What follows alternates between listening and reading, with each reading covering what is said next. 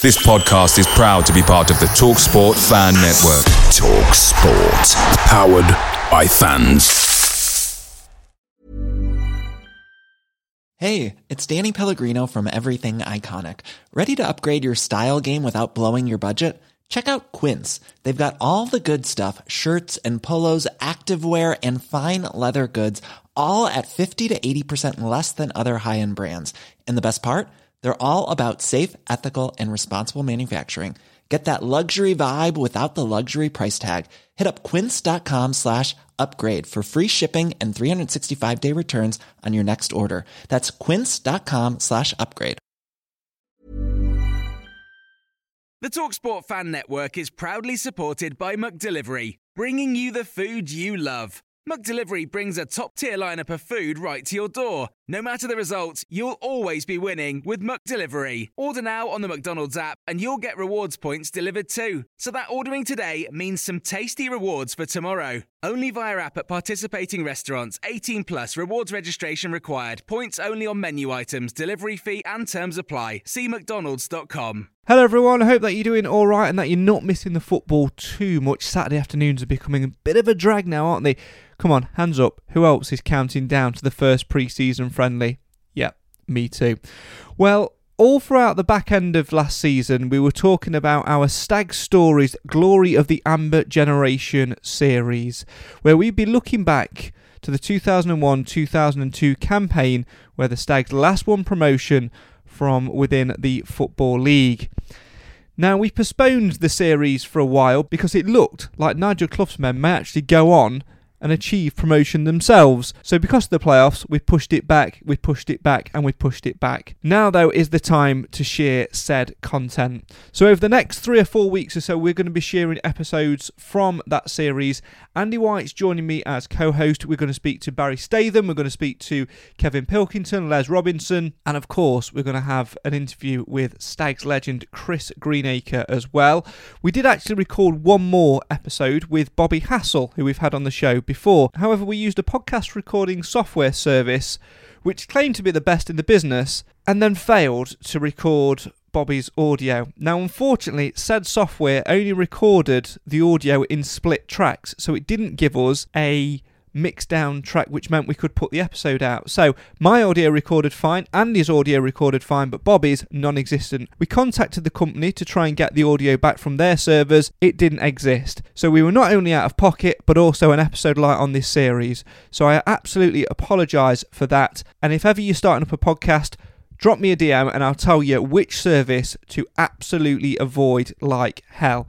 Anyway, that's enough of me rambling. We're going to get straight into the episode. All I wanted to point out before it started was that these episodes were actually recorded months ago.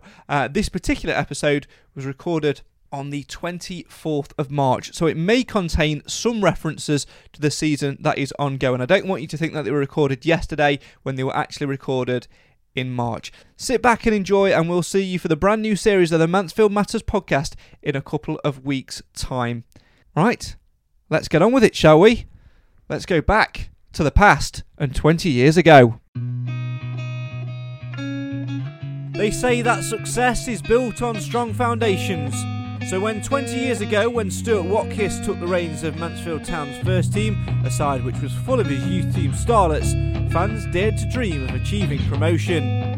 There were twists and turns along the way and it went all the way to the wire, but in the end, Watkiss and his side made dreams come true. Ball into the area for Kelly, keeps possession, drives it across the edge of the 6-yard area, cleared as far as Hassel, back into the box it goes, and we're in front! Mansfield have it, and it's Andy White! It's absolutely nuts at Field Mill! Corner man, he's going to take this corner, holds both arms aloft, the referee waiting to give the signal. Williamson's on the goal line, Greenacre's near the near post, into the area it goes, Tankard heads it goalwards, it's in! It's Andy White! Andy White's made it 2-0! And now we have a little bit of a comfort zone. The referee looks again at his watch. It's just about over. 3 seconds remaining. The referee's blown and Mansfield are promoted to Division 2. Scenes of jubilation at Field Mill. This is the Mansfield Matters podcast, and 20 years on, we're recalling the stories from that historic campaign with those at the heart of it all. This is Stag Stories, the glory of the Amber generation.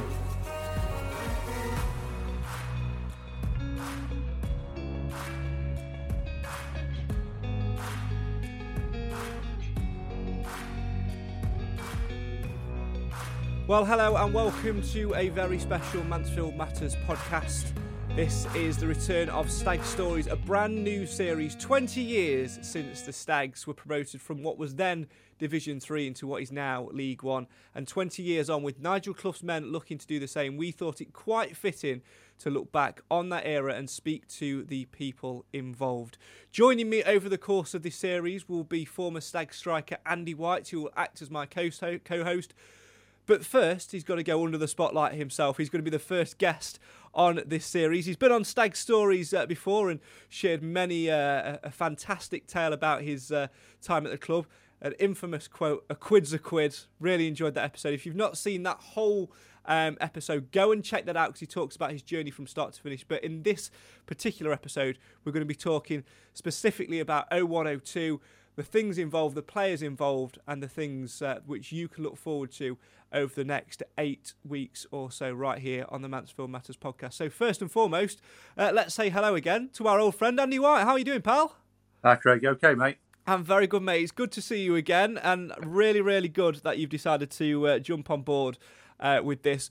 We've been speaking pretty much non-stop since you did the episode with us pretty much nearly a year ago now, and you were saying, I want to get this charity game sorted. I want to get a reunion of some sorts, and jobs and life and stuff sort of got in the way, and we eventually sat down sort of late January time and said, look, it's a game's probably not going to happen at this point because of where Mansfield are on the table and how much it takes to organise, but let's do something in podcast form. Let's reunite people. And you've been busy because you've got your little black book of contacts out and you've been messaging all your old teammates, all your old staff and colleagues and things like that, and you've lined us up some absolute corkers, haven't you? Yeah, it's nice to reconnect, and if you can't reconnect after 20 years and have that as a bit of an occasion to reminisce. I know lockdown came and there was all the nice videos reminiscing, and that brought back quite a few memories. And it's nice to do that and kind of catch up with old friends and listen to those stories again. Yeah, it's really fascinating. I'm really looking forward to speaking to some. We've got some excellent guests lined up, including former physio Barry Statham, who's quite a character, isn't he? Yeah. No, all the lads love Baz, and he supported a lot of them through some quite difficult times if you think about an injury. And with his kind of spirit and his dry sense of humour, got on through it. We had a good laugh along the way. Yeah, and one of the things to get him through was this thing called the Blue Run. Do you want to explain to us a little bit about what the Blue Run is and how that will be a recurring theme over the next 8 episodes or so? Yeah, it was one of Baz's from his military days, wanting to give us a bit of a test through rugged terrain, through Thieves Wood in a timed way. So we had to do this run through the kind of navigate the blue signposts through Thieves Wood, which is, I think it's about 3 or 4 mile track all over various terrain. You have to get in under 20 minutes, and if you didn't do it, you have to do it again. So we always filled with fear when the Blue Room came out, usually on a pre-season. We used to do it probably once a week pre-season. That was struck fear into the hearts and minds of many a footballer, the Blue Room. Now, as you've been sort of reconnecting with your former teammates and staff, what conversations have you been having with them? Obviously, we'll get some stories and stuff which come out on here when we get those individuals on an episode. The likes of Bobby Hassel, Barry Statham, as we've mentioned, Kevin Pilkington, and a fair few others as well. But what sort of memories have you guys been batting backwards and forwards in the private chats, in the text messages, and the phone calls that you've been having? Mainly about that final game of the season and the night out after, to be honest, because that was a pretty memorable night out. It was one of those rare occasions when the whole of Mansfield was just absolutely buzzing. And I think everybody you talk to, all the lads, they've got really, because we all stuck together as well throughout that night out, which is quite rare as well. We're all just as a group together having a good time and celebrating what was a fantastic achievement. So they're the kind of standout memories from most of the lads, really. Let's take it back to the start for you. We'll come into the 01-02 season in more depth later on, because I think that's arguably where you made your name as a Stag. But let's take it back to the start for you. How did it all begin? Who was involved with bringing you to the Stags, and how did it all come about? Yeah, so it was Barry Staven, obviously, Ivan Hollett as well, who we've kind of talked about, sadly passed away yesterday. He was a big influence on my career, as well as obviously Skip and Billy Dearden. So I played a pre-season friendly for Hucknall Town against the Stags, and I remember Baz coming over and shaking my hand and saying, "Well done." And I'm like, "Oh, as a 17-year-old student at that time, as I was quite taken aback, really, in terms of the feedback I was getting from the coaching staff around my performance. I think I only came on for the last 15 minutes or so, so I must have had a decent spell. And then they came to watch me in another pre-season friendly for Hucknall against South Normanton, and after that they said, "Oh, we would like you to come and train with us for the summer." I said, "Well, great, but I'm flying to Spain tomorrow." So I was away I went for 3 weeks, actually. Luckily, back then, you could get away with having a few drinks every day because as a 17-year-old. But I came back and, went straight into it. And it was a big old transition for me, training every day with the first team, as I did back then as a 17-year-old. So obviously the youth team were training as well, but I trained with the first team back then, and that was a massive baptism of fire for me in terms of, the possession drills, feeling as though even when you give the ball away in a possession drill, I kind of beat myself up a little bit into. But it was a big part of that, growing up as a footballer, if you like, that 6 weeks, that as training every day, which, and I loved it. Absolutely loved it. What swung it for you in terms of signing for Mansfield? Because I know from our previous chats privately that you had a tough decision to make, because when you were playing for the likes of Hucknall as well, the money difference wasn't as vast as what people may have thought it would have been.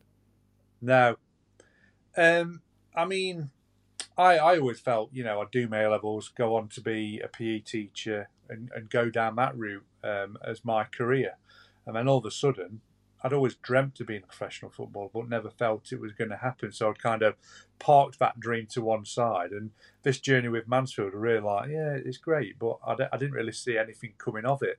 And then when I got the opportunity, I can remember vividly Billy Dearden pulling me into his office, saying, "Look, lad, there's a professional contract here at the end of your A-levels."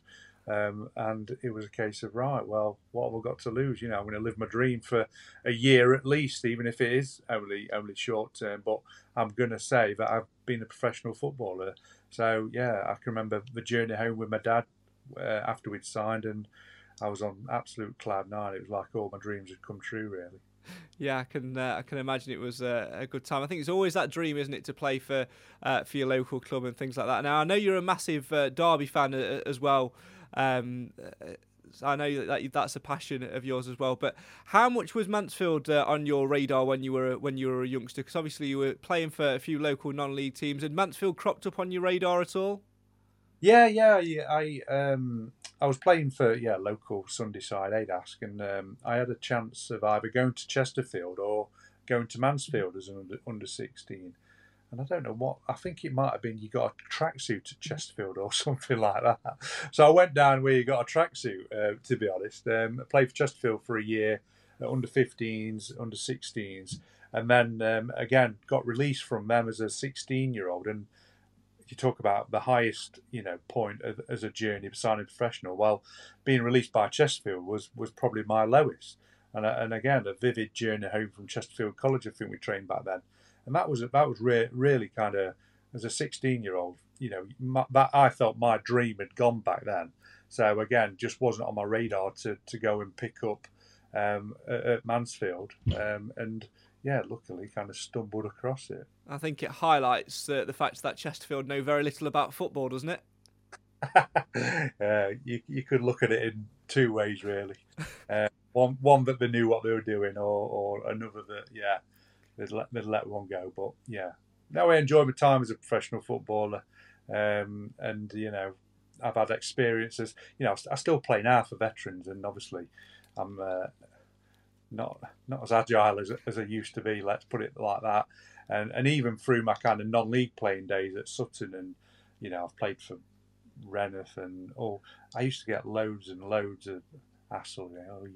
You're not very good in not so certain terms and all that. But I just turned around to them and said, look, I've done what I've done. I've played professional football, and there's not many people who can say that. And I can say to my little lad that I was a professional footballer. So that's good enough for me. What about nowadays in the here and now? Because we speak to many people that go down different routes. Bobby Hassell's in the academy at Barnsley, leading that. Liam Lawrence, for another example, for a player that was in your sort of your era, your team, that particular team as well, has gone into media in some parts as well. Others have dropped off the radar completely and gone down different channels. What about you? What are you doing post-football? Yeah, so when I was at the back end of my career, we had the PFA come in to talk about a degree course that they were running for footballers. So I signed up to that when I was at Notts County, and that was a 2-year part-time degree course in professional sports writing and broadcasting. And that was all full of footballers. Adi Moses was on that, Scott Minto, Lee Bullock. So it was basically just like being in a dressing room, but in a university. And again, after training on a Monday and Thursday, we used to go to Staffordshire University at Stoke, just have a laugh, every Thursday. And it was a 2-year course, all fully funded through the PFA, and I got a degree at the end of it. And I knew, not necessarily I wanted to go into journalism, but I knew that I needed a degree to progress in whatever career I wanted to go down. I knew definitely I didn't want to stay into football, so I wanted to get out of football. But yeah, did my degree, and I progressed in the world of public health. So help, support projects around childhood obesity, health improvement, Sure Start, early years, mainly Nottinghamshire as well. So I've done a lot of my work in Nottinghamshire, and recently transitioned over to where I live in Derbyshire and Derby. I find it interesting that you mentioned in there that you knew that you wanted to get out of football. What sort of made you make that decision? Was it the fact that you dropped down a couple of divisions, or you just sort of run its course like I think most things in life naturally do? Yeah, I think it's that security. I need that security for myself, really. I need to know where that next kind of paycheck's coming from. I know that, if I twist my knee and become injured, I'm not relying on that. Whereas in football, you are, one twist of a knee and that's you done. And I didn't want to live my life like that. I didn't want to live my life constantly looking over my shoulder, thinking about, am I going to get sacked as a coach? Am I going to get sacked as a footballer or released? I just wanted that stability, and that's how I wanted to, take my career and take my life, really, which is what I did. And also, it's a dog-eat-dog world in professional football. Everybody's after your job, if you like, your contract, your place, and that just wasn't the environment for me. I want to be in like a nice, nurturing environment, which I've kind of found myself in. Yeah, it's an interesting one, and you mentioned in that the PFA as well. And I was listening to Ben Foster, the Watford Goalkeepers podcast, the Fozcast the other week, and he had the current head of the PFA on there and was sort of explaining how it all worked. And I think there's this perception sometimes from football supporters that the PFA mainly work with top flight players, but he was sort of explaining that no, it runs all the way down to League Two and quite a majority in the non-league as well. Was that the case when you were a player, or has it evolved since then?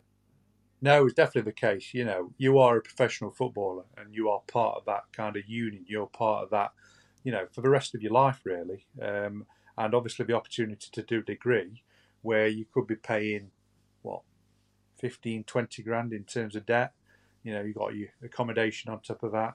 Well, I got my degree for free, which was funded through the PFA. I think I paid a little bit, but only about 500, a grand, something like that. So I got a cheap degree, in effect, that's now on my CV, and I've got that for life. And also, since kind of quitting football, whenever you've got any kind of niggling injuries, I've had a bit of a problem with my knee about 5 years ago. Contacted them a week later, straight to an MRI scan, private hospital, injection I needed back then, and that was sorted. And I'm just about due for another one, so I need to give him another call. Yeah, well, we definitely wish you all the best with that. And is that something which you feared when you became a footballer, when you were first starting out on your journey? Because it's not necessarily something which I think footballers, young footballers, that are coming through academies and things like that necessarily know about, that protection within the game. They're just hungry to play, aren't they? But they've got to take care of that sort of things. And it's one of those sort of maybe hidden things which people within the game don't necessarily talk about. Yeah, I mean, to be honest, as a young, 19, 20, 21, it never really crosses your mind because you think you're invincible, don't you?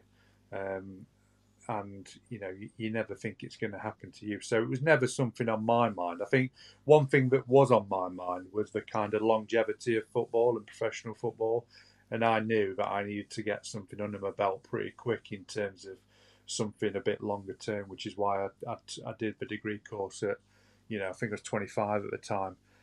Rather than waiting till I was in my 30s, because I probably had a bit of an inkling that I was on a bit of a downward slope from Notts County. So I made that decision, and it turned out to be the right one. In fact, I went over to Baseford College because I was going to look at doing a tiling course, start my own tiling business.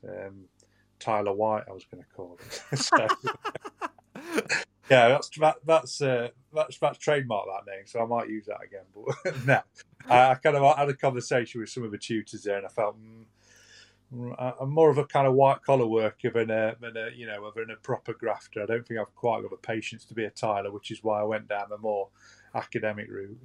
It's funny that, I think that's quite a thing that some footballers perhaps don't think about either, about the different routes. But one thing which they were saying in that particular episode, and one thing which has certainly made me think is there actually a variety of paths which the PFA offer, or was it literally just here's some routes within football? Because it's post-playing, it's actually quite a niche thing to get into, really. There's only probably two mainstream routes you can go if you want to stay within the game, and that's either the coaching route or the media route.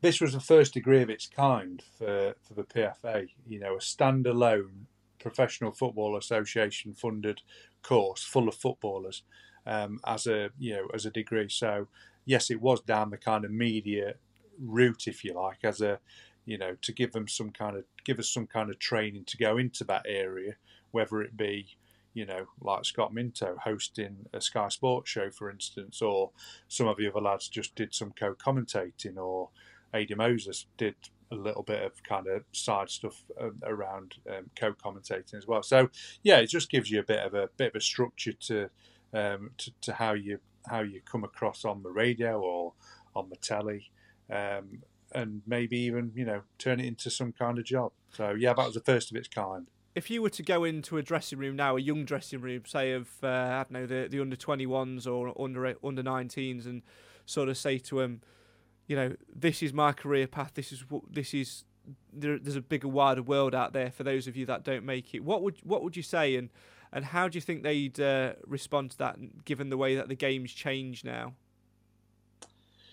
I'd try my best to convince them to start taking it seriously now and not wait, in terms of getting some kind of qualification behind you. I know nowadays they are very good in terms of ensuring that anybody through the youth team, they're always studying for a course. And I know even back then there were even some of our youth team lads did kind of sports science kind of A-levels while studying, and they're even better now in terms of making sure that is the bread and butter, and this constantly drilling into them that not many make a career whereby you don't have to work again. So it's all there.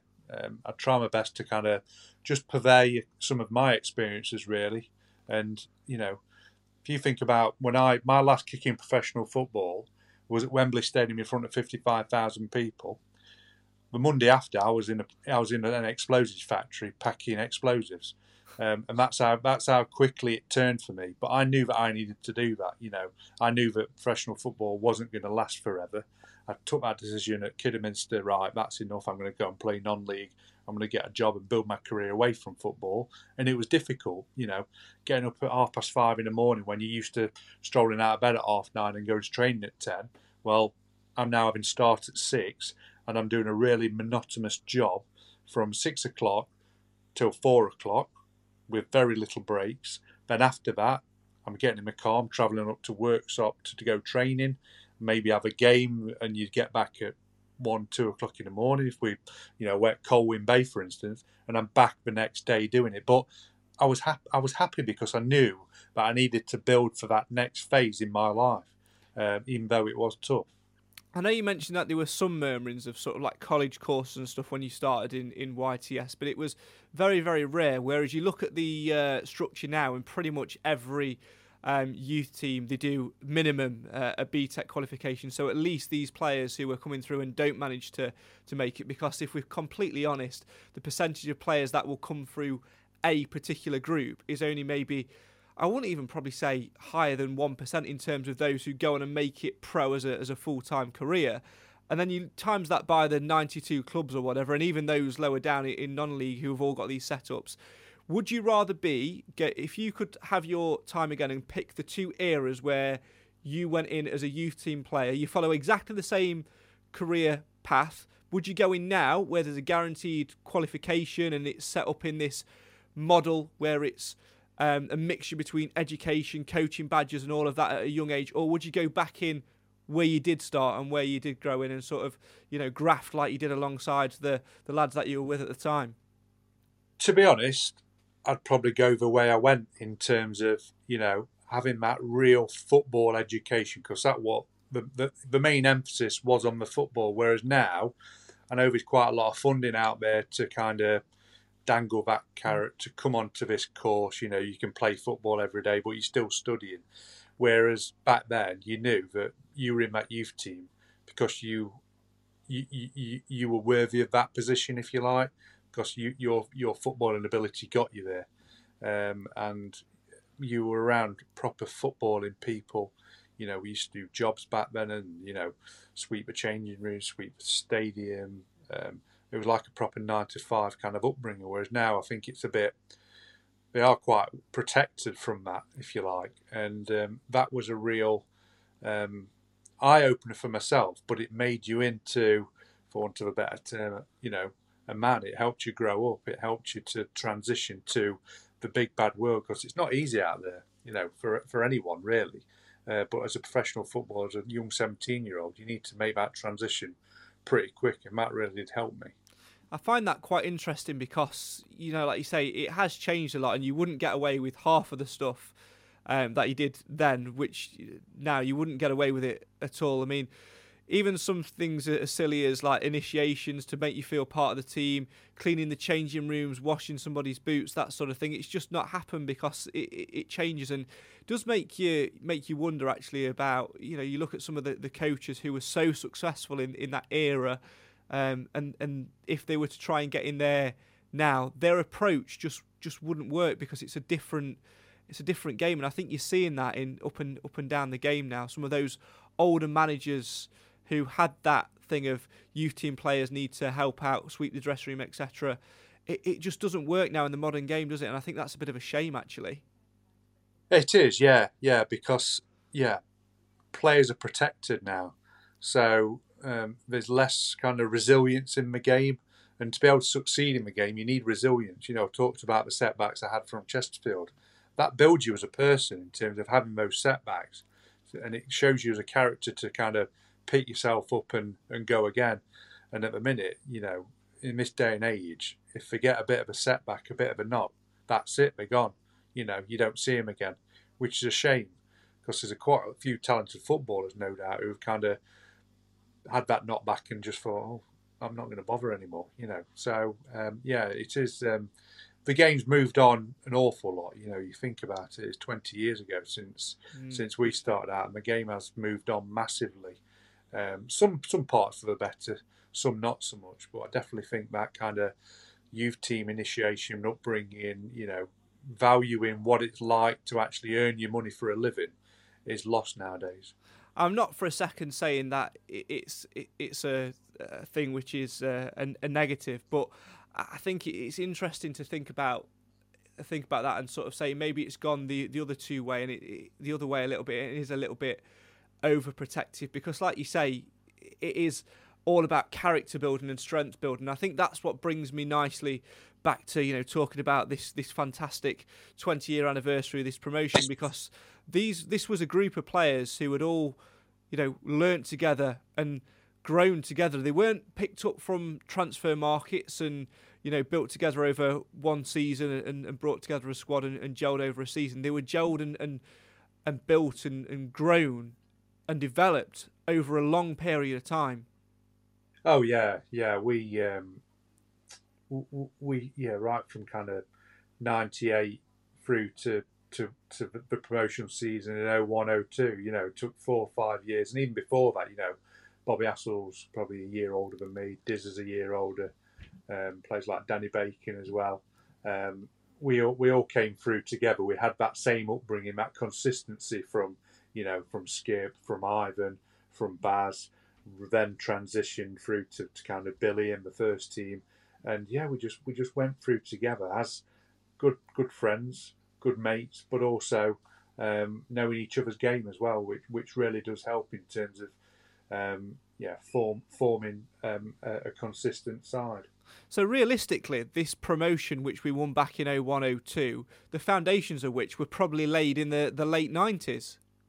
Absolutely, yeah. And you think about the journey we went on in the FA Youth Cup with that bunch of players, getting to the quarterfinals as a League Two team, was it back then, or third division team. It was unheard of for a third division team to get through to the quarterfinals of the FA Youth Cup.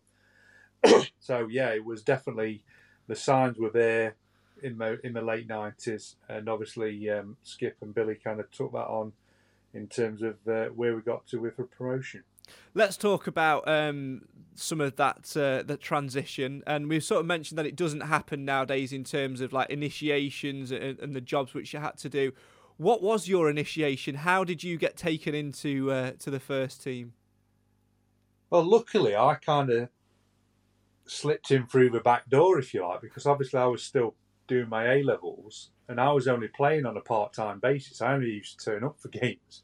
I never used to train because obviously the other boys were kind of full-time training, and I never did that because I was at school. I was at sixth form, so I just used to turn up on a Saturday, play the youth team games on a Saturday, and then the evening FA Youth Cup games. So it was almost like I was just kind of slipped in through the back door without having to do initiation. But I know when I became a professional and the other youth team lads came in, basically used to chuck couple of pairs of boxing gloves on the changing room floor, and we used to have to box. We used to have to literally fight each other until knockout, more or less. So it was pretty brutal back then.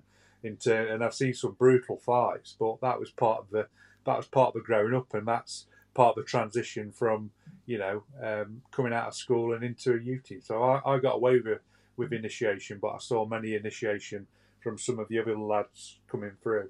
If you had to get involved in that, say you walked into the changing rooms and the gloves were on the floor and they were saying, right, come on, it's time. First and foremost, who would you have hated to have seen over the opposite side of the room putting the gloves on? Bobby Hassell, without a doubt. Bobby I think he did a bit of boxing in his time, and he was a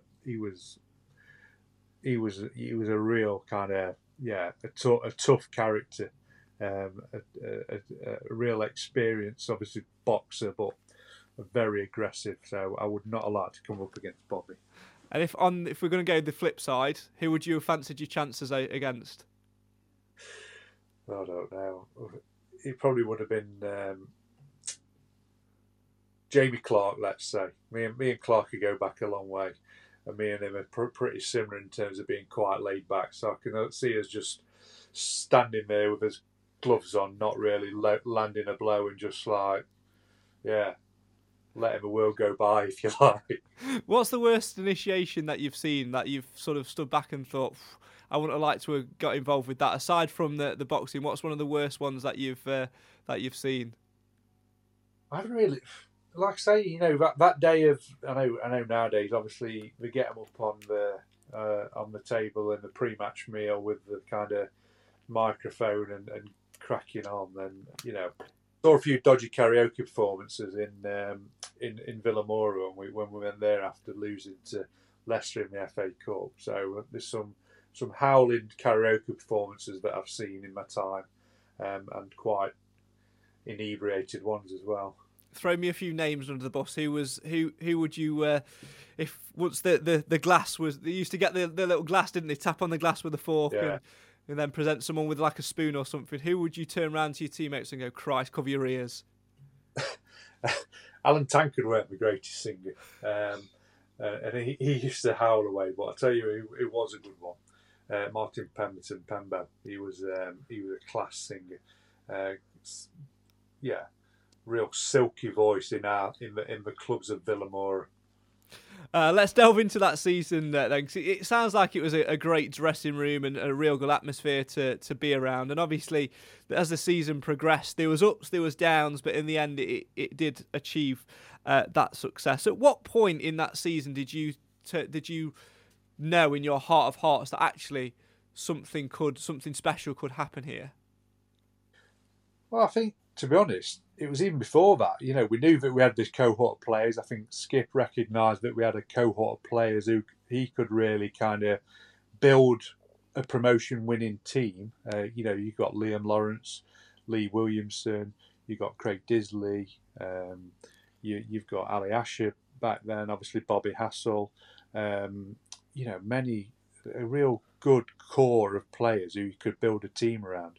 So for me, it was even before the start of that season. It was just a case of how we would all transition into first team football, because it is a big step from youth team into first team. But I think that's how Skip and Billy did a really good job in terms of 2001, testing the water every now and again. Some going at faster pace than others. So Liam went into the team pretty much straight away and took to it like a duck to water, whereas myself, in my 2001 team, I think I made one substitute appearance against Southend, so my time came a bit later. But then I think I started that promotion season away at Hartlepool, and I played the first 10 games. I started the first 10 games, so that was my kind of transition into first team football, which I kind of really enjoyed, and then fell off the radar a little bit in terms of the first team. But again, I was only a young lad still. Bitten and bobbing with kind of substitute appearances, and then again got back in the team for the running. So it was something that we all knew was there in terms of that potential. It was just about fulfilling that potential, and it just all came together nicely in that last season. Now, as I'll mention a number of times over this little series, this was really the first time that I started watching football, so I can't really remember too much about it. So I'm going to be relying on you for a lot of the memories and a lot of the stats and the games, which I'm sure you'll be perfect with doing that. But how old were you when this season was kicking off? Because I was only sort of 11 years old when this season was happening. I only really getting into football for the first time. But how old were you when you were out there playing it when this season begun? So I was 19 when it first started, and as a 19-year-old, you think you're invincible. You don't really think about confidence. Really doesn't come into it that much, because you're a young lad. Just go out there and you play your football. So very little pressure in terms of still living at home with mum and dad, paying £10 a week board or whatever it was. So there's no real pressure in terms of paying a mortgage or anything. So you just just go out there and do what you needed to do with your mates every day. And when you strip that back, you said yourself you were a teenager, you were 19 years of age, and you look at the other players in there as well. They must have been similar ages. Yeah. So Liam was 90, but we're all 81, 82. We were born. Me, Lee, Liam. Obviously, Bobby's a year older. Diz is a year older. So they were probably 20. So you probably got half a dozen players at 19, 20 in that team, which is, unbelievable, really, if you think about it. Yeah, it's a huge achievement when you strip it back to go on and for such a young squad to go all the way as they did. Yeah, absolutely, yeah. But it just shows you the quality of player that that we had in terms of what they've gone on to achieve since playing for Mansfield as well. In terms, Liam, international footballer, Bobby, consistent Championship player, Diz, Championship, Lee Williamson, Premier League, Liam, Premier League. It's all there. Yeah, it is. It's such a. It must be such a proud thing as well when you look at that, because you've watched these lads grow, and now you're watching them go off and do all these fantastic things. It must fill you with so much pride to have seen these, because one thing I know for certain is that once you finished your Stags career and that squad sort of began to dissolve and things like that, whilst you might have gone your separate ways in terms of career wise, you guys all remained in contact and remained friends. It wasn't just, oh, we were this team. You were friends. You were like a massive family. Yeah, we grew up together. Our formative years were spent playing football together, and obviously, when we did go on to play at kind of higher levels, I can remember playing against Liam when he was at Sunderland and I was at Crewe in the Championship. I remember playing against Chrissy Greenacre when he was at Stoke and I was at Crewe. So even at that Championship level, our paths, still crossed, if you like, when we were playing at that higher level 2 or 3 years after the promotion. Now let's give some credit to those who were behind the scenes as well. So like we said, the seeds for this promotion started to be sown sort of late 90s. It would have been Stuart Watkiss then who was in charge of the youth team, wouldn't it? Yeah, Skip. Yeah, who else was involved with that youth team setup then? So obviously Ivan did a lot of the supportive in terms of training sessions. Baz Statham, and then Neil Richardson kind of came along when Skip got the first team job, took over the youth team. So that was really the cohort. And there's another physio, Craig, as well, who helped out. So yeah, that was a kind of backroom team back then, believe it or not. And Billy did, and big hats off to Billy really from my perspective in terms of giving me that chance in professional football, giving me an opportunity to play first team football. He took a big gamble on me really on that promotion season to put me as a 19-year-old, having only played probably half a game for against Southend, straight into the starting lineup at Hartlepool away on the opening day of the season of that 01-02 season. Yeah, it's quite incredible to think about that. How was Billy with you, and what was the gap like? Because you talk to some young players now and they say, oh, we get nowhere near the first team. We don't train on the same pitch. We don't even train at the same venue sometimes. We barely see the first team players, because there's not that interaction. There's a gulf in level. You think about players who are similar ages actually now. I'm thinking of actually a couple within the current Stags setup. They're not thrown into League Two action. They're sent out for 2 or 3 seasons to develop at Conference National, Conference North, and maybe even below that in some cases as well. So what was it like then in terms of the structure of the club, the relationship between Skip and the youth team and Skip's youth team and the first team at the time, sort of late 90s, early noughties? It was pretty clear cut really in terms of back then you do your 2-year YTS from kind of 16 to 18. That's your about formative years. And then as soon as you reach that 18, you either become a professional footballer or you don't. And when we went on to become, sign professional contracts, that was the time we were with the first team. And there were no kind of, under 21s, under 23s, whatever. So, yeah, it's just a case of straight into the first team, training with the first team. And that helps you develop, You're playing with better players, you're playing with that intensity every single day, helps you develop. So that certainly helped the development of myself, but also obviously the young players who are coming through together. I think it's quite interesting that you mentioned that, that transition was there, and it was an easier transition than what it is nowadays. What was the staff like as individuals? Because what I find interesting is the dynamic between backroom staff. Sometimes you've got good cop, bad cop, and you've got the the sort of the kind uncle figure that'll look after you, the big brother, that sort of thing. If you could break down the Mansfield staff at that time, right from the top of Bill Dearden right to the coaches and the staff behind the scenes, who played what role and how key was that to the success which you guys had in terms of transitioning from that youth team period into that first team environment? Yeah, I mean, obviously, when we got into the first team, Skip was assistant manager, and it helped because he was our youth team manager right through, 98 through to 2000. So there was that consistency there for us because we knew his kind of training methods, we knew how he wanted, his teams to perform. We were used to the kind of sessions that he used to put on because they were really intense as well. Because Skip wanted us to kind of train how he played. So there was no let up in terms of possession drills. He wanted you to train exactly how you played.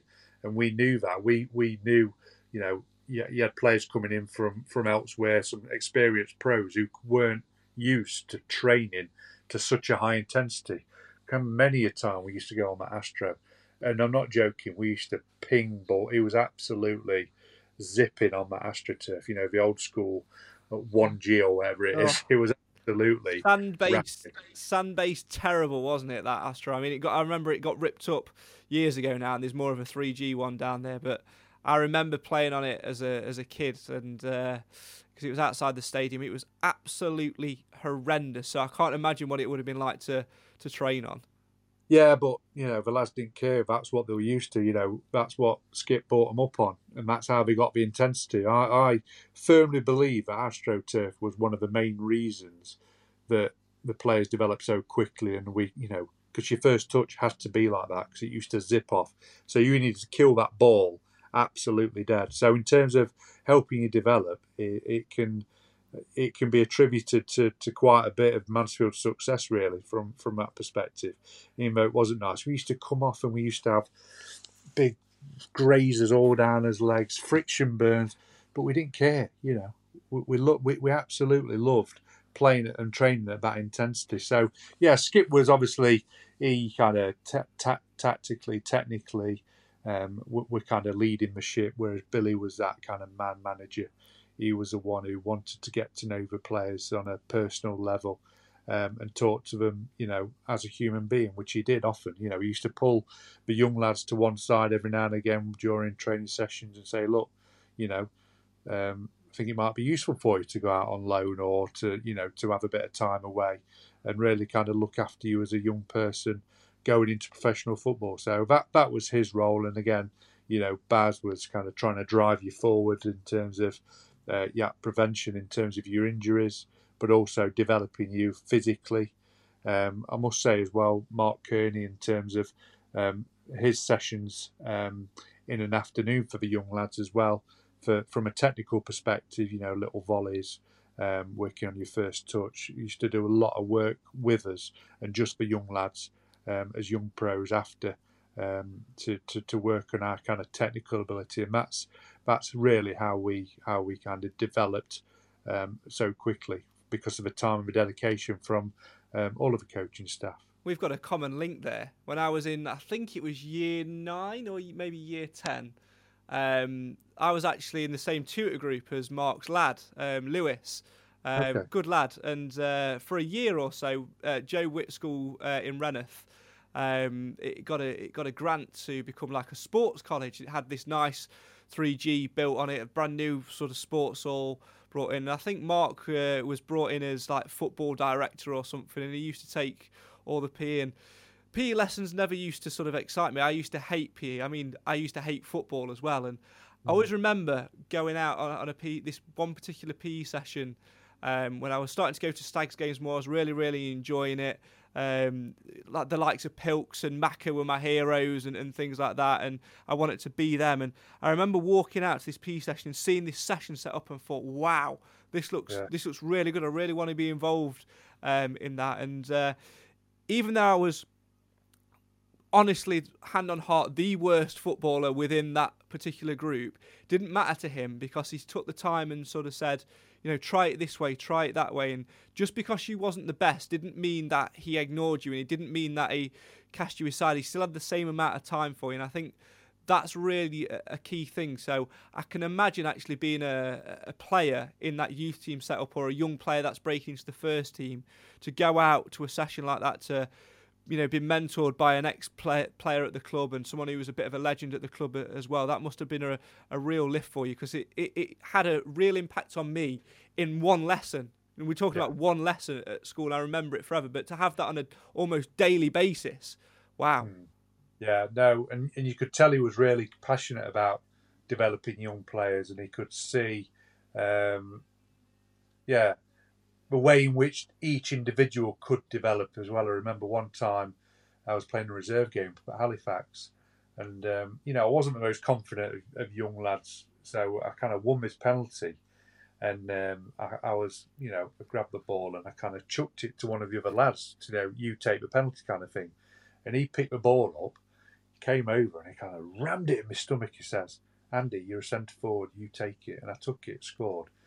So it was that, having that kind of, somebody to give you a bit more confidence, really, as well. So I always forget about Mark Kearney in terms of the role he played, but he was a real massive influence on us all, kind of how we developed technically. Yeah, one other memory I've got of that same session as well. At the end, we had the balls on the edge of the penalty area, and he said, "Right, if you hit the crossbar, you go in, you get changed, you finish your session early or whatever." And sort of, like the last one, it wasn't really a punishment, but the last one to hit it had to sort of like do a press ups or something like, or detention or some sort of, I don't know, not nothing in a negative light, but sort of that thing of, there was the carrot of wanting to do well, and I couldn't lift a football for the life of me off the ground. I was literally woeful. But I remember putting the ball on the ground, and he sort of looked over me as if to say, "You can do it, you can do it."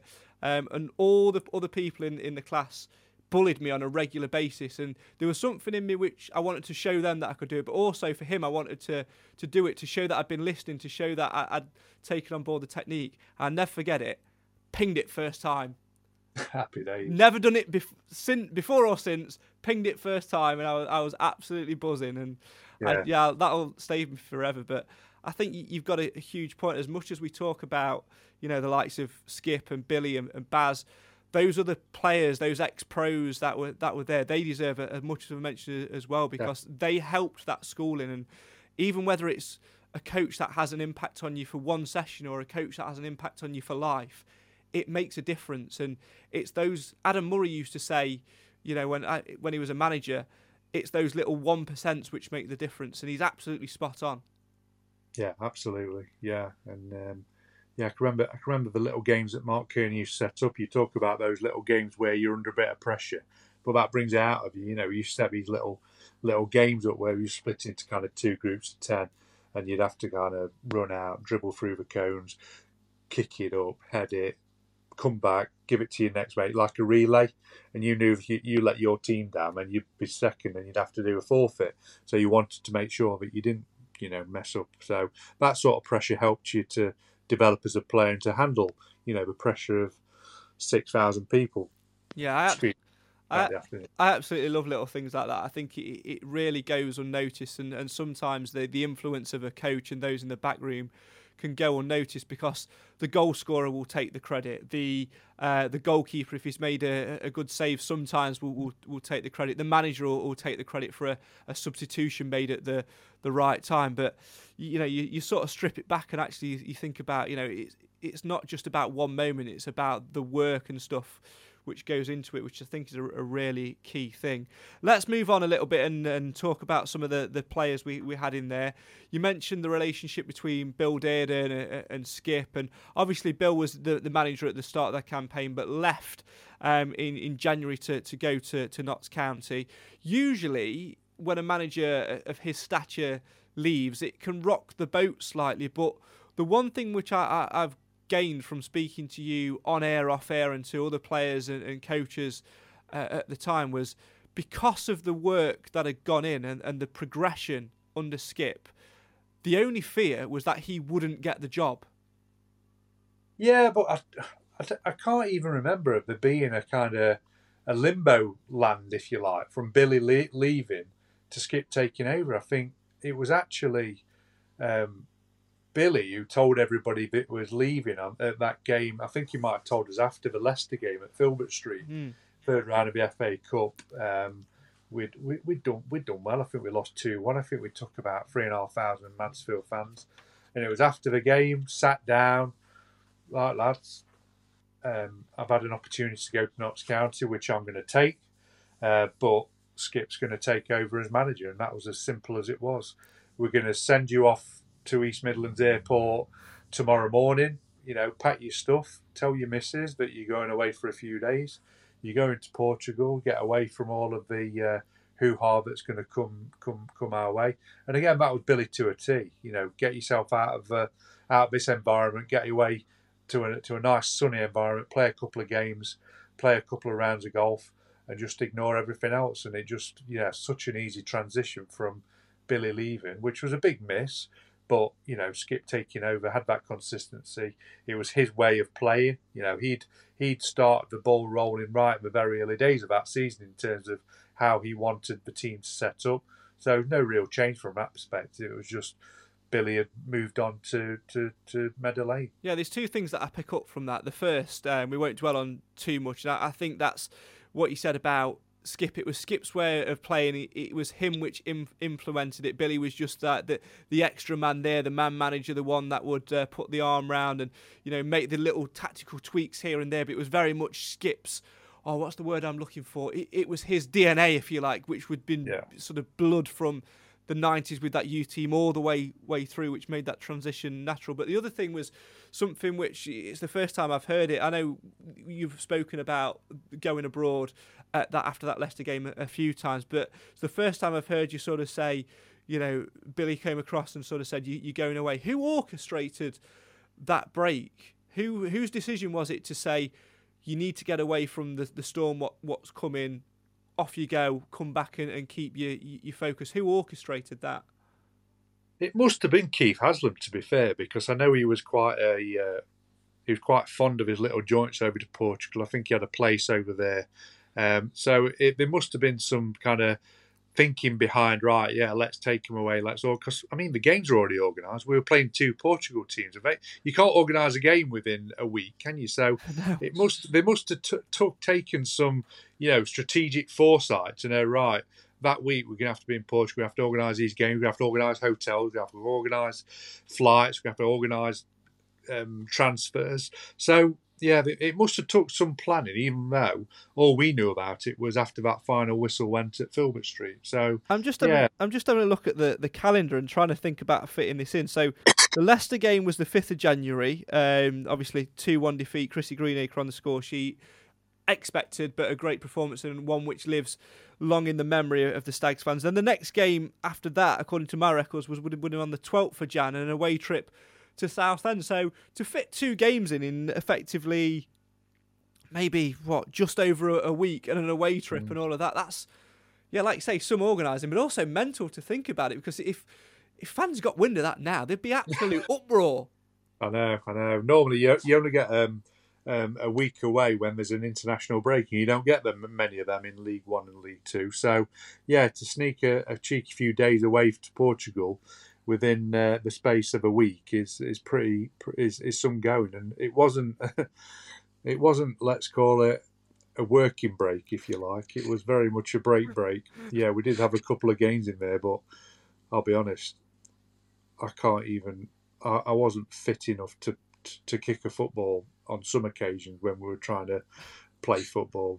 Never mind compete against the Portuguese third division side. Do you know if the fans knew at all? I don't know. It must have been. No, I don't think they even did. Because obviously, I know now you get a bit of a following, don't you, when you're going abroad? But there was none of that. Yeah, I think social media plays a massive part in that now, and obviously back then, so it didn't exist, did it? It was the old Nokia 3310 and playing Snake 2 on the plane. I don't think. I think we had Stagsnet back then. That was about it. Oh Christ, we won't go there. But I can't. No, I don't know. I'm just trying to think now. Obviously, there's comparisons between the current squad we've got and that squad, and had Nigel Clough taken his side away after the Middlesbrough game, the FA Cup game, and for a cheeky couple of weeks in Portugal, it'd have been all over Instagram, it'd have been all over Twitter, social media. There'd been no hiding it. There'd been absolute uproar. But I guess that they were the times. It's absolutely different times. But from a mentality perspective, you mentioned there about Billy sort of saying, we've got this trip organised, off you go, good luck, get your heads down.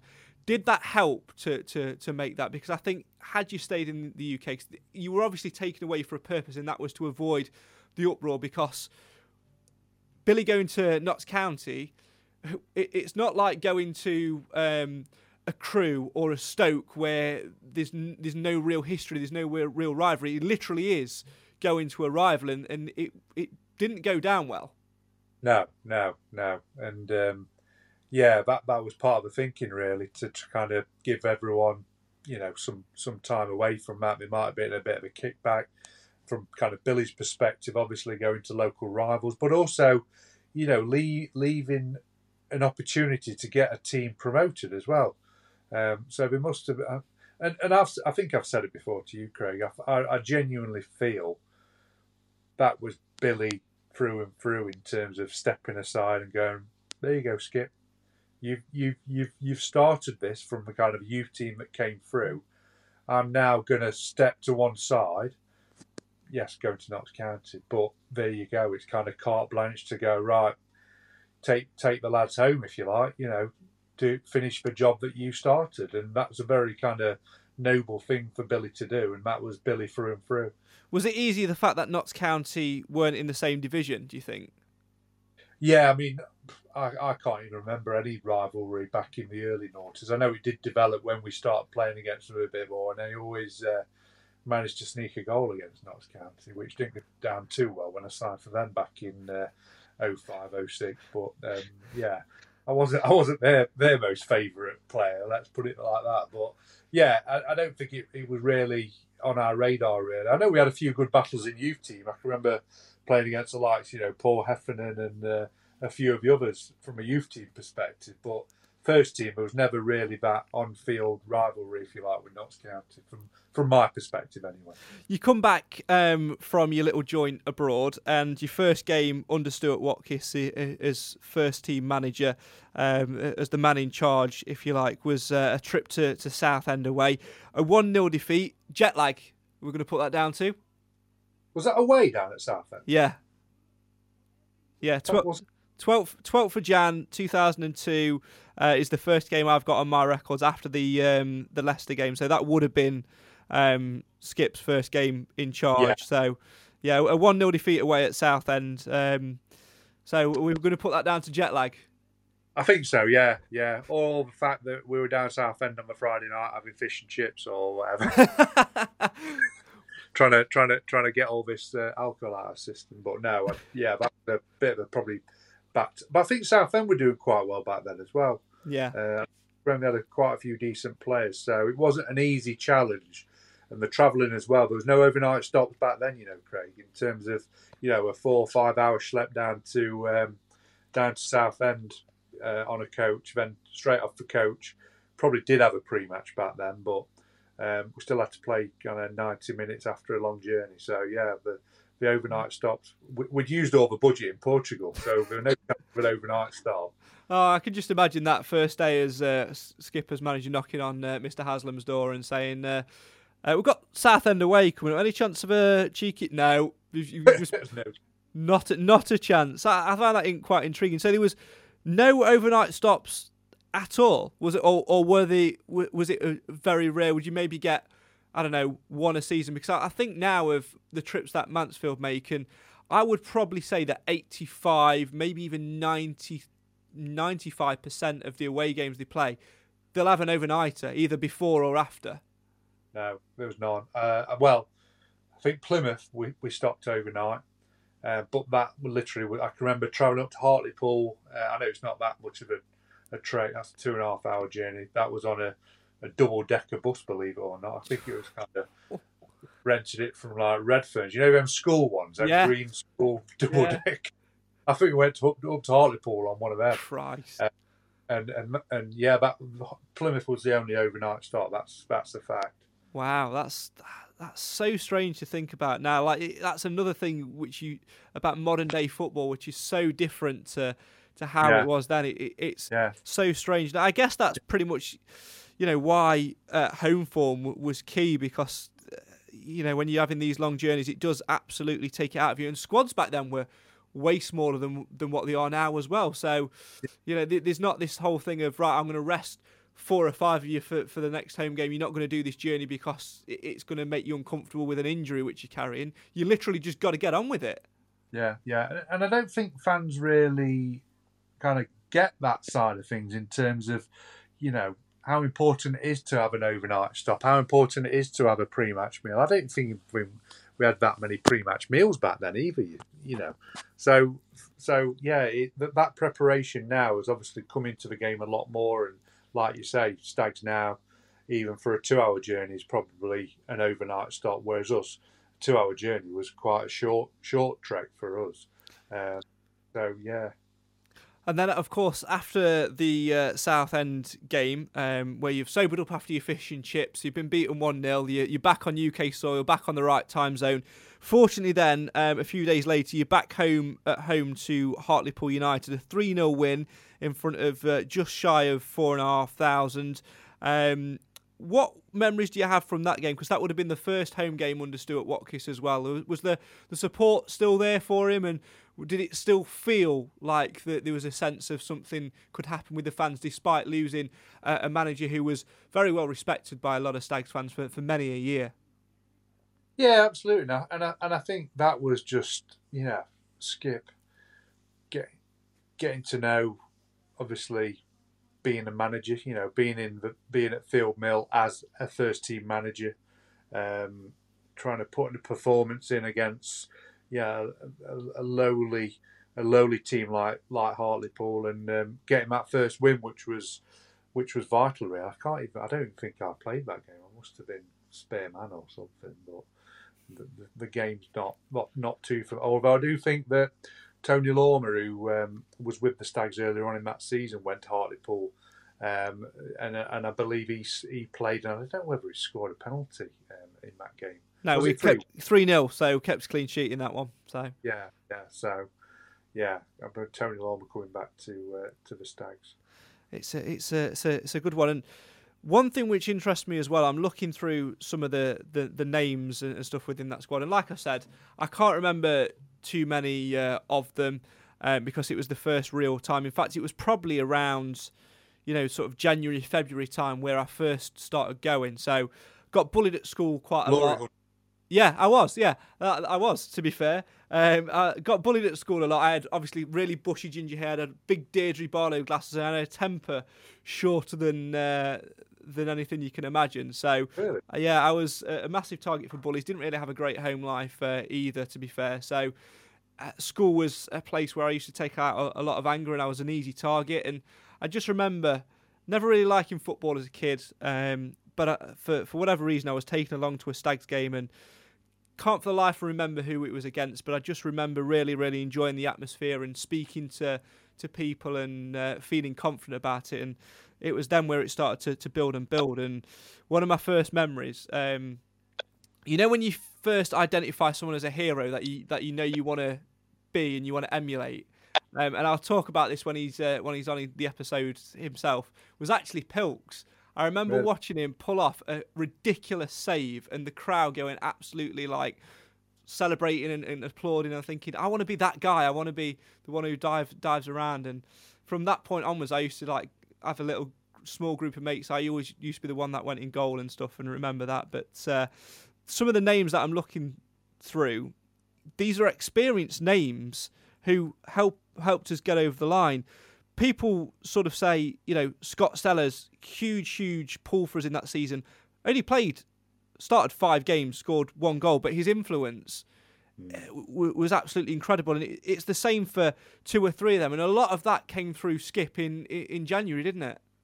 Yeah, just to acknowledge that, the young lads didn't have experience to kind of, manage the pressure of being in the hierarchy, in the top 6, needed someone in there just to add that bit of experience, bit of kind of stability. So he brought in Scott Sellers, and I think he brought in David Kelly as well. Again, another kind of international footballer who's been about a bit, and two heroes of mine really from kind of watching Premier League years and all watching Premier League games all through the 90s. They were really kind of big heroes for me. So to see them walk through the door was a big a big thing for myself as a young player. How pivotal was it bringing those players in to get you over the line? Because from a mentality point of view, as the season goes on, you sort of get yourself solidified in terms of a league position. Like you say, that pressure will start to slowly simmer away. So you need something, you need somebody to come in and give you that bit of nous.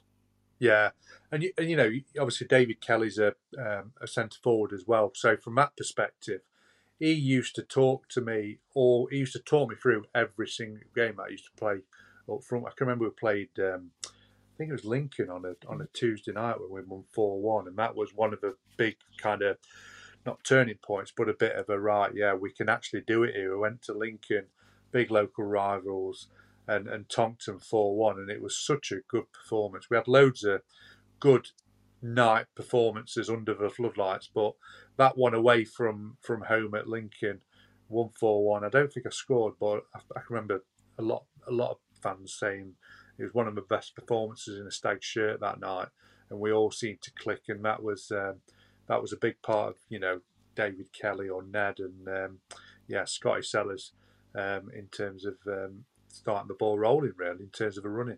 And I'm sure we'll talk more about those players when we get other players on over the course of the series as well. Let's move to the final 4 games of the season. Towards the back end of the season, we went through a little bit of a rough patch. 5 games without a winning, which included 4 defeats in there. So it was going a little bit sort of to the wire, and it did go to the wire. But you got yourself back in the side, and 3 goals in the last 4 games, which helped us get us over the line. You must look back at that with really fond memories, none more so than the penultimate home game against Cheltenham, the promotion rivals. Yeah. Probably the best game that I've been involved in, to be honest, in terms of the atmosphere, the occasion, but also the kind of win or bust, really, in terms of that result. Because if Cheltenham had got a point, I think they would have either gone up or been above us to go up and been in the kind of driving seat for promotion. So for me,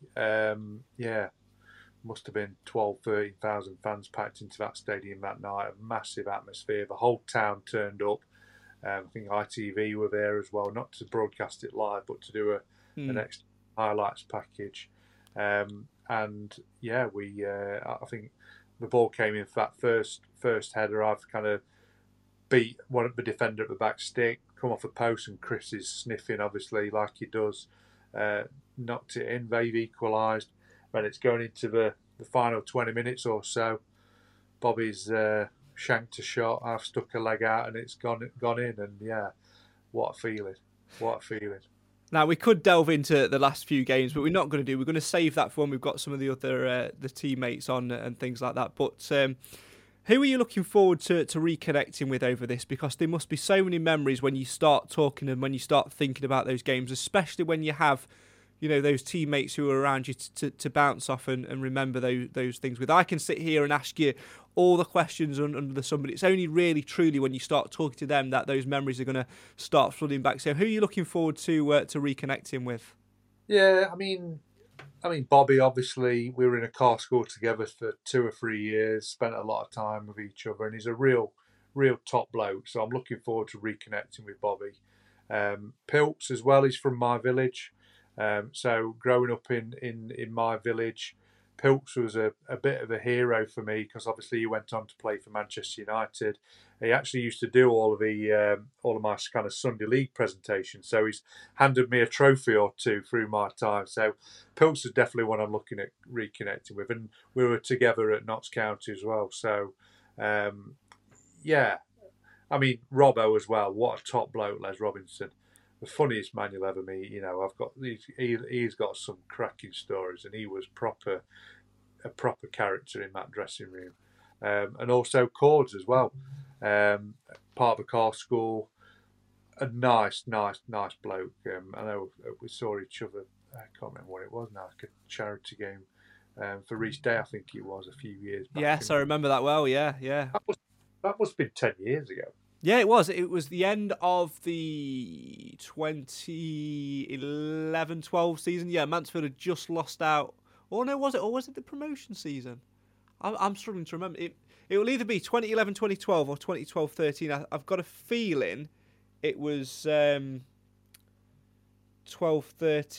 Yeah, I think it might have been 2013, the summer of 2013. Yeah, it was, because I remember like players like Lee Stevenson, who was with the Stags at the time playing for us, and he was the promotion winning side, and Alan Marriott, the keeper at the time, he played outfield for the second half, and I remember Pilks, and there was I think Reece had a penalty, he missed the first one, and the ref made him retake it. I remember that game very, very well, actually. I enjoyed that. And another top bloke, Reece Day, as well. There's so many characters from down the years that we can reconnect with. So even after this 01-02 series is done, we need to dig up some more. We need to get into that black book of contacts and get in touch, don't we?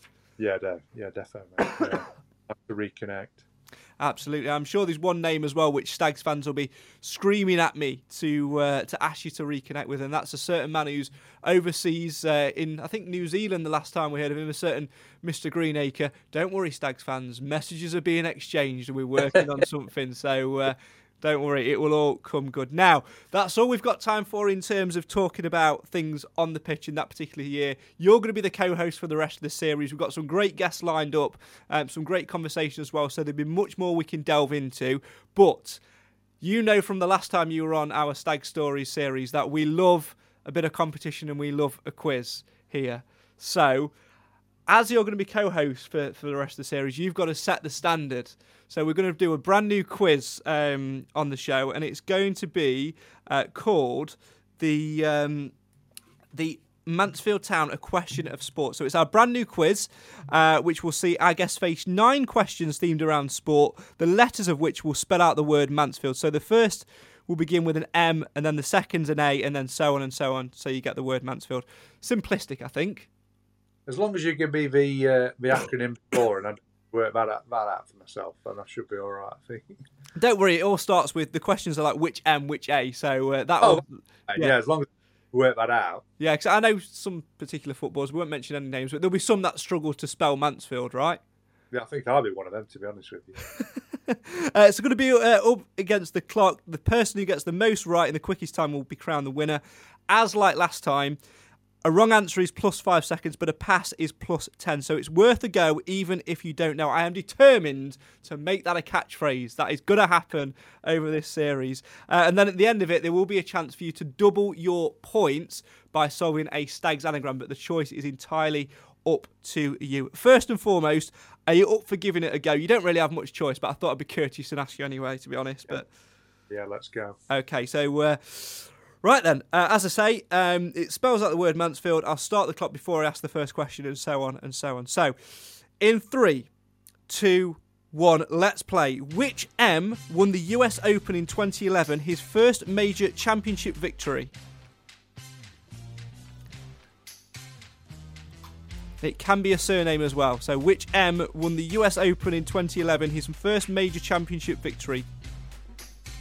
Adam Murray. Which A is nicknamed the Hurricane, a 4-time World Snooker Championship finalist? Which A? Which A? I haven't got a clue. I hate snooker. Have a random... Always passed. Which N could be described as a former horsehead-wearing footballer, and in 2008 became the first pro footballer to appear on Countdown? He's one of your former teammates. He's one of my heroes. Neil McKenzie. Which S is signalled by an umpire holding aloft both arms and is also traditionally the number worn by a central defender in football? 6. Which F is the part of the body where you'd find your metatarsal? Foot. Which I is the term used to describe a cricket team's time at the wicket whilst batting? Which I is the term used to describe a cricket team's time at the wicket whilst batting? Innings. Which E was the first African country to ever qualify for a World Cup?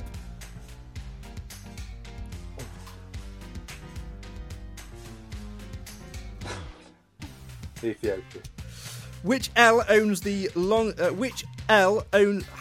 longest winning streak in NBA history? Which L has the longest winning streak in NBA history? LA Lakers. And finally, which D won gold alongside Matty Lee at the 2020 Summer Olympics in the men's synchronised diving?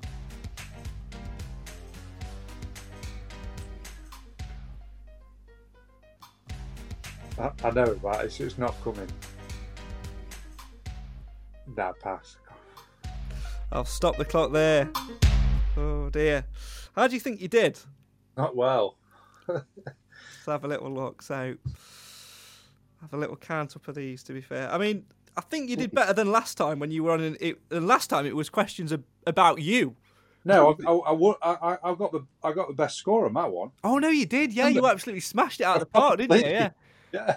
Oh yeah, people were complaining that the questions were too easy. Oh, were they? Yeah. Yeah. No, I think this one, they were tricky. They were, and when you're under a bit of pressure. 5 right, in a total time, including penalties, of 2 minutes 35. So I'll go through the wrong answers. Which M won the US Open in 2011? His first major championship victory was Rory McIlroy. Oh, golf. Yeah. Well, US Open could be tennis as well, couldn't it? Oh, I suppose so. Yeah. I mean, I'm blaming the question there. I mean, yeah, we might have to have a steward's inquiry on that one. I might hold my hands up slightly to that. Which A is nicknamed the Hurricane, 4-time World Snooker Championship finalist, and you went, I hate snooker. It's Alex Hurricane Higgins. I want to know that anyway. Mackie, you got right. 6, you got right. Foot, you got right. Innings, you got right. Egypt was the first African country to ever qualify for a World Cup.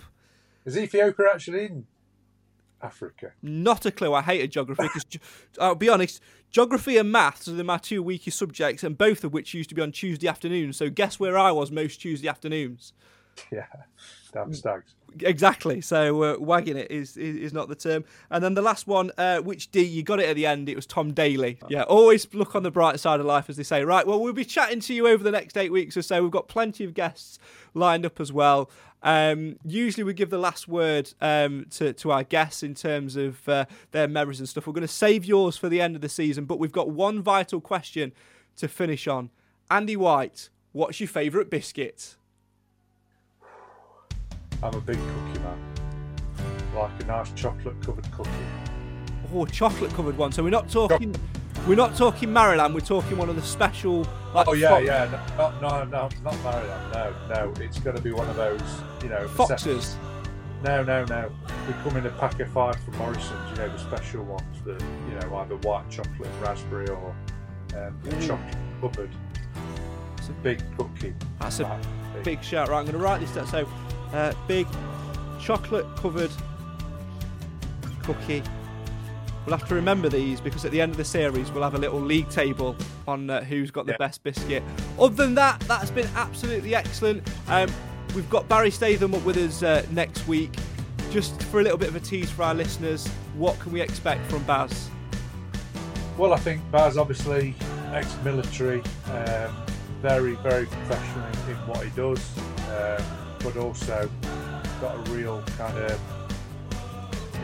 skill in how he supports individuals, footballers, recover from injury, both physically and mentally. So it'll be a good show.